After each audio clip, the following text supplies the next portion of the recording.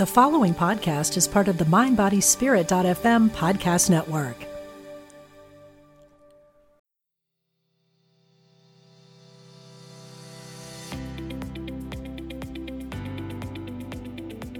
Change is the one constant in life. It is inevitable, and it will happen to all of us at one time or another.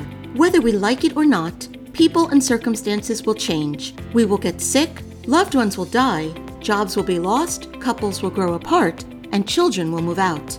And when that happens, we are scared and sometimes lost. But here is the good news. Each one of us can write the next chapter of our life. No matter what we face, with the right mindset and unwavering tenacity, we can raise the curtain to a second act. I'm Joan Herman, and through my Change Your Attitude, Change Your Life brand and Second Acts, it is my mission to give you the tools, inspiration, and motivation to write the next part of your story. And what a story it will be.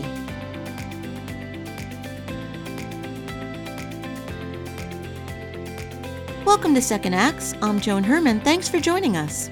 Courage involves facing our fears, but it's also about resilience, grit, and having a built-in BS detector and knowing when and how to use it. Joining us today to talk about how we can heighten our natural instincts to move from fear to fearlessness is Evie Poumpouras, author of the book Becoming Bulletproof: Protect Yourself, Read People, Influence Situations, and Live Fearlessly. Evie is a former Secret Service Special Agent who is the recipient of the United States Secret Service Medal of Valor Award for her heroism on 9/11. She has been part of the protective details for former Presidents Obama, both Bushes, Clinton, and Ford. She co-stars on Bravo Spy Games. Welcome, Evie. Thank you so much for joining us. Oh, thank you so much for having me. So, Evie, let's begin by talking about your amazing career. What was your path to joining the Secret Service? You know what? I didn't have a traditional path. I know there's many people when they're growing up, this is kind of their dream. They know exactly what they want. And I didn't have that. I didn't have anybody who had been in law enforcement or worked even in the Secret Service or in the federal government. But I always had I had two things. I had a drive to help people, and I had a drive to not be full of fear. I grew up in a very low-income neighborhood, government-subsidized housing. My parents were immigrants from another country, and we dealt with a lot of struggles and a lot of crime. And I think, traditionally when you grow up, one or two things will happen to you in life. You either become more afraid, or you rebel against fear, and you say, you know what, I'm done with it. And I'm done with seeing people around me being hurt and being vulnerable. And I think that is really in the core what led me to go into this career, to protect other people, to serve other people, and by proxy, to become a stronger, more resilient human being. Do you think your upbringing helped you be more intuitive or have a little bit more street smarts so you could get the job done? That's a really great question. There's been some research where they looked at kids who grew up in inner cities. I grew up in New York City and in a rougher area. And they found that kids that grow up in inner cities and rougher environments tend to be more resilient later on in life than those kids who grow up in more protective environments. And I think that the crux of it is when you grow up in a difficult environment, you're used to dealing with problems and adversities. And so from a young age, you begin to problem solve. You begin to start figuring out how to solve an issue or problem. But when you're too cocooned, when you're not dealing with a lot of obstacles when you're growing up and you're extremely shielded, it does you a disservice, because now, later on in life, when things do happen, you don't get that job, you get fired, you break up in a relationship, you're not getting the things you thought you should get, you struggle. And then you get into this depression place and you think it attacks you internally. So I do think that struggle, even at a young age, is an important thing because it helps us. And that's been a debate that's been going on. I mean, I'm middle-aged, and so when I grew up, we weren't mollycoddled at all. I mean, we learned how to take our lumps in life, and I think sometimes we're not doing our children a service when everyone gets a trophy for playing Little League or something. We're not teaching them to be resilient. No, you're not. I mean, and this is the thing, like when I went through training, it was very clear. You pass training, you don't pass, you go home. They don't want you. It's the U.S. Secret Service. Like, we have no time. And they even had, competition within us, like who gets number one. And there was only one number one. There is no number. It's whoever gets number one gets number one. You have to perform. So I think when we take that element out, then if everybody gets a trophy, why should I perform? Why should I work so hard? We're all equal. You want fairness and equality on a fundamental level is extremely important. But you want to allow that person to feel that they are working hard to accomplish something, to achieve something. And when we hand everything to another person, especially at a young age, again, it's like, how are you helping them in the long term? Because when you're not around and they have a struggle, they're not going to know what to do. It's going to be completely new to them. So as a kid, especially at a young age, when you're dealing with obstacles, you're dealing with them in an environment where there's not that much to lose to some extent. Whereas later on in life, when you're going to get a job or you get fired, where there's a bit more at stake, that's going to be more soul-crushing, so to speak, because you've not dealt with this. You've not dealt with rejection. People fear doing things out of fear of failure, out of rejection. That is the best thing you can do. You want to be more resilient? Get out there and fail. Get out there and get rejected, because then you're going to be that person who keeps going. The other person's going to say, you know what? Don't like how this feels. This felt horrible, completely soul-crushed me. I'm never doing it again. And then they get nowhere. Evie, the title of your book is Becoming Bulletproof. Can you describe to us what a bulletproof person looks like? A bulletproof person is someone who is trying to always become resilient. I titled the book Becoming Bulletproof because I wore a bulletproof vest. A vest is made out of Kevlar. Now, Kevlar is made out of fabric, really thin layers of fabric. And when you put the fabric together, one layer on top of another layer, on top of another layer, it makes your vest and it makes it resilient. Now, I made the book similar to that because I'm giving you all these layers of fabric. And when you put them all together, these chapters, that creates your own bulletproof vest. It's supposed to shield you from harm, from problems. It's supposed to protect you. Now, at the same time, though, you're not completely protected. Your legs are exposed. Your arms are exposed. Your head's exposed. So when I put my vest on, I always knew, like, hey, I'm as protected as I can be, but I'm also vulnerable, and that's okay. Because we have to accept our vulnerabilities and be okay with them rather than fear them. And with the title Becoming, I put Becoming Bulletproof because we're always becoming, even myself. Every day I'm looking to learn, to be better, to be stronger. We are becoming a better version of ourselves constantly. You know, I have the saying, is the day you think you know everything, it is the day you become obsolete. And so it's having that mindset. So it's being strong, trying to be strong, but then being okay with where you are vulnerable, because we must be okay with that. And then to constantly pursue resilience, to constantly say, okay, well, you know what? I just messed this up. I didn't handle this the best way. Now how do I overcome it? Rather than saying, I'm never going to do that again. I'm going to stay away from this, and living in a very fear-based mindset. You know, Evie, you're right, because I like when you say pursue resilience, because it really is something that you have to continually work on. My life up until middle age had been pretty easy. I mean, it was the textbook of what a life should be. Great family, went to college, married my college sweetheart, 2 kids. Everything was in order. And then about 10 years ago, everything fell apart. I dealt with my father going through cancer and watched him pass away. My mother died. My sister died. My 23-year marriage ended. My son left for college. And most of those things outside of my father happened within 6 months in my life. And I understand, because I had to learn how to be resilient. I had to make that decision that I wasn't going to be a victim. So from all of that, I founded 2 companies. I started this brand. I'm doing this work. And anything is possible from that adversity. But you're absolutely right. It's something you have to work at and choose to do. It's a choice. You know, it's interesting. My father just passed several months ago from cancer. And, you know, I'm sitting there and I'm like, okay, I have no choice. He's going to go. I can't stop that. But I have a choice in how he goes. And I think it's when life throws things our way, when we think, oh my gosh, this is happening, how could this be happening? And we feel hopeless. In every moment of our lives, you always have a choice. And you can choose. It may not be the choice you want to make, right? The choice would be like, I don't want my father to die. It's like, well, that choice I don't have, so I'm not going to waste time on that. But I have a choice in how I let that happen and what I can do for when that happens. You know, in the beginning of the book, I open up with my story, my experience with September 11th. And I talk about, when I was there, when I was at the towers, and I remember when people started jumping from the towers. You don't really see this now in the news. They don't show it. And I understand why, of course.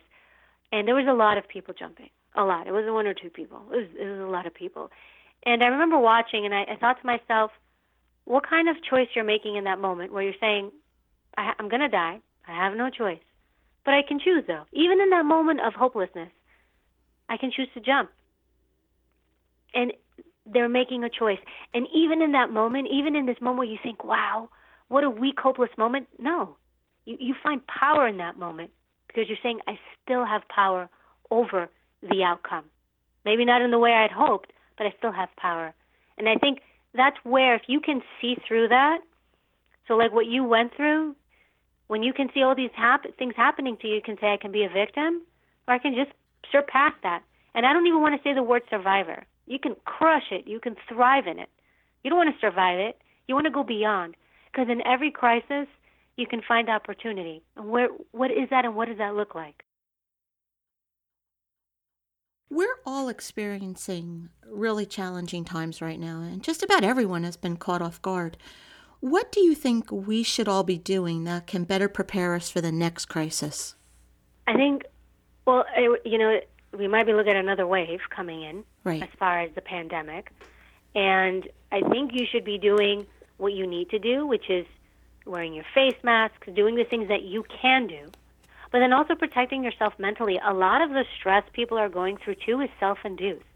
So if you're sitting watching the news, and I study journalism, I do the news, but if you're sitting watching the news 24 hours a day, just watching the pandemic, the riots, everything that's happening, if this is all you are consuming, that is what you become. You're going to be that way. You have to create boundaries for yourself and say, I'm going to watch the news, I'm going to be informed, I'm going to participate in however I want to participate in anything that's happening, whether it's a Black Lives Matter movement or whatever I want to do. But then you have to find space where you step away and you say, I need to separate from this because this is not healthy for me to see all this stuff. Put your social media away. Stop watching all these videos. I don't care how strong you are, even the most resilient person, even myself. It will affect me. You absorb that energy. And sometimes, if I have to go to somebody's house or a friend's house and I walk into that home and they're very panic-based, or if I need to connect with someone, I do what I need to do, and then I leave immediately because I know this person's energy, this person's thinking is affecting me, and I'm in a good place. I understand, yes, there's a pandemic. I understand so many things are happening. I control what I can control.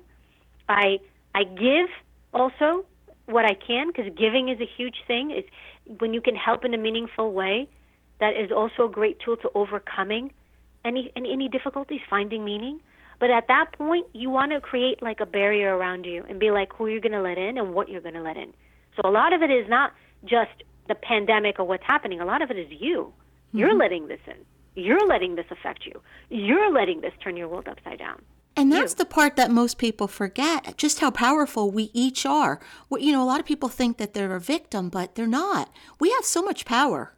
You have a choice. Even when the pandemic first started, I remember everyone being like, oh my God. And I was like, all right, well, it's happening. Face mask, washing hands. And, I thought about how can I also contribute as well. And when we can help other people, it's so powerful. Not just for helping them. From a selfish perspective, truly, it makes you feel better. Science shows it. And I remember I thought to myself, what can I do? And I was like, well, maybe donuts and coffee. Who doesn't love donuts and coffee? And I did something as simple as calling up Dunkin' Donuts and saying, listen, I want to help first responders. These people are getting crushed. And would you guys want to team up? Every morning I'm going to hit up, I'm going to go to hospitals, emergency rooms, the National Guard, law enforcement, all the police precincts. These guys were working around the clock. I was like, just to deliver donuts and coffee. And we went to over 150 locations in New York. Mm-hmm. And something small like that, it gives you a sense of like strength and power and contribution. And I would come home and everyone around me is panicking. I'm like, I feel good because I'm also part of the solution. I'm not just a taker. And so many of us just take. Amy, you've seen so many things in your life and in your career, from protecting presidents to what you described on 9/11. How are you able to manage all of those things that you've seen and yet not become jaded about the world? You can become jaded, and it's just self-assessment, knowing that you're becoming jaded. And that absolutely would happen to me from time to time. It happened to me a lot when I did polygraph interviews. And so imagine this, you're in a room and you're talking to someone who's sexually assaulted, raped a little girl. And you're spending hours with this person talking. And think about doing those on a consistent basis when you're talking to people and they're telling you, you're seeing the worst in humanity. And you leave that room and you think, oh my gosh, like this is the world. And you begin to see people in a more cynical way. And in fact, one study showed that the predominant trait in law enforcement overall is cynicism. Because they're always dealing with the worst of humanity, they tend to see people and humanity at its worst. You have to catch that. You have to catch yourself. And I do that from time to time. If I start seeing the world or the people around me, and especially now I'm in the TV entertainment business, which I would argue is a really, really difficult business. You're dealing with so much deception, so much dishonesty. It's just such a weird world to navigate. And even then, I catch myself. I'm like, I need to stop thinking everybody's doing something wrong, because there is good in humanity. You just want to be cautious. Cautious is good when you see red flags and certain things, and I talk about that in my book. That's when your spidey sense should go up and be like, this doesn't sit right with me, and then you investigate that further. But you also don't want to judge people. We want to find a balance. You want to have a healthy level of caution, but you also don't want to be jaded in life. And again, you choose to be jaded, because sometimes we choose it because it suits us. It suits us. It's me and the rest of the world. Who doesn't love that narrative? And we all know those people. Oh, it's me and everything else everybody's doing to me. And if you can step back and be like, I can't let that be me. I don't want that to be me. So you've mentioned that you've been part of the media. I'm part of the media. We hear so much about how the media is trying to manipulate people in the world. And not just the media, but other people who are disseminating disinformation and who have their own motives for trying to get others to see things from their point of view. So you teach about how to get your BS meter working and to be able to spot these types of things. Is there something that a tip or a strategy that you could give our listeners that can help them spot it? Like, is there just something other than having that intuitive feeling? Is there a red flag that usually indicates that someone is trying to manipulate you? Look, if we're talking about the media, these are two things you should ask yourself. Who is this person and why should I listen to them? Always question where your information is coming from. My mother, who is still alive, every time she sees something on Facebook, she's like, look. Read this. And I'm like, who wrote this? But she sees it as fact. I was like, and I have to sit her down. I'm like, you have to question who's writing this and what their motive is. And there was one case where she read some blog, and it was written so well. It sounded so professional. And then we were able to, using my investigative experience, I did some looking on the internet, some diving in, and we found some guy in his pajamas is writing it in the middle of nowhere with no experience. And I'm like, this is who wrote it. We actually got a picture of the guy. I'm like, who is he? This is who's writing this stuff. So you really, again, it's on your own to filter out what you hear and then really assess it. I teach criminal justice and criminology as an adjunct lecturer. And the first day of class, I tell my students, I give you the facts and you decide. Because we're in a world where everybody is telling us what to think and feel. Everywhere. And know that everybody has some sort of agenda to some degree. And you have to decide what you're going to consume and what is somebody's opinion, conjecture, or fact. Is what I am hearing conjecture or is what I'm hearing fact? That's how you assess that, and then you make your own decisions. And I think that's so important. Even in the media, being in news and having been on news, I'm so thoughtful, and I try very much to be like, look, I'm going to have a different perspective on this than somebody else's, and I have to be thoughtful in how I relay my information. Because we try to make everybody think like me, and it's just like, no, take the facts and think like you. Don't let other people tell you how you should think or feel, because we lose our individuality, we lose our ability to process and think about things in a thoughtful way, and we just follow herds. We follow the herd. We follow one herd goes this way, the other herd goes that way. It's like think for yourself. The book is Becoming Bulletproof, Protect Yourself, Read People, Influence Situations, and Live Fearlessly. If you'd like to get more information about Evie and her work, you can visit eviepoundporous.com, or as always, you can visit our website, cyacyl.com, which stands for Change Your Attitude, Change Your Life. Evie, thank you so much for joining us today. Thank you so much for having me. Thank you for joining us. I hope you found the show informative. At Change Your Attitude, Change Your Life, we believe that knowledge is power. Take what you've learned, apply it, and live your best life now. Remember that the information provided is the opinion of our guest and should never replace the advice of a professional who knows your personal situation. If you'd like more information, visit our website, cyacyl.com. That stands for Change Your Attitude, Change Your Life. While on our site, subscribe to our mailing list, check out our articles, magazine, book club, and be sure to follow us on social media. Until next time, this is Joan Herman. Thanks for tuning in.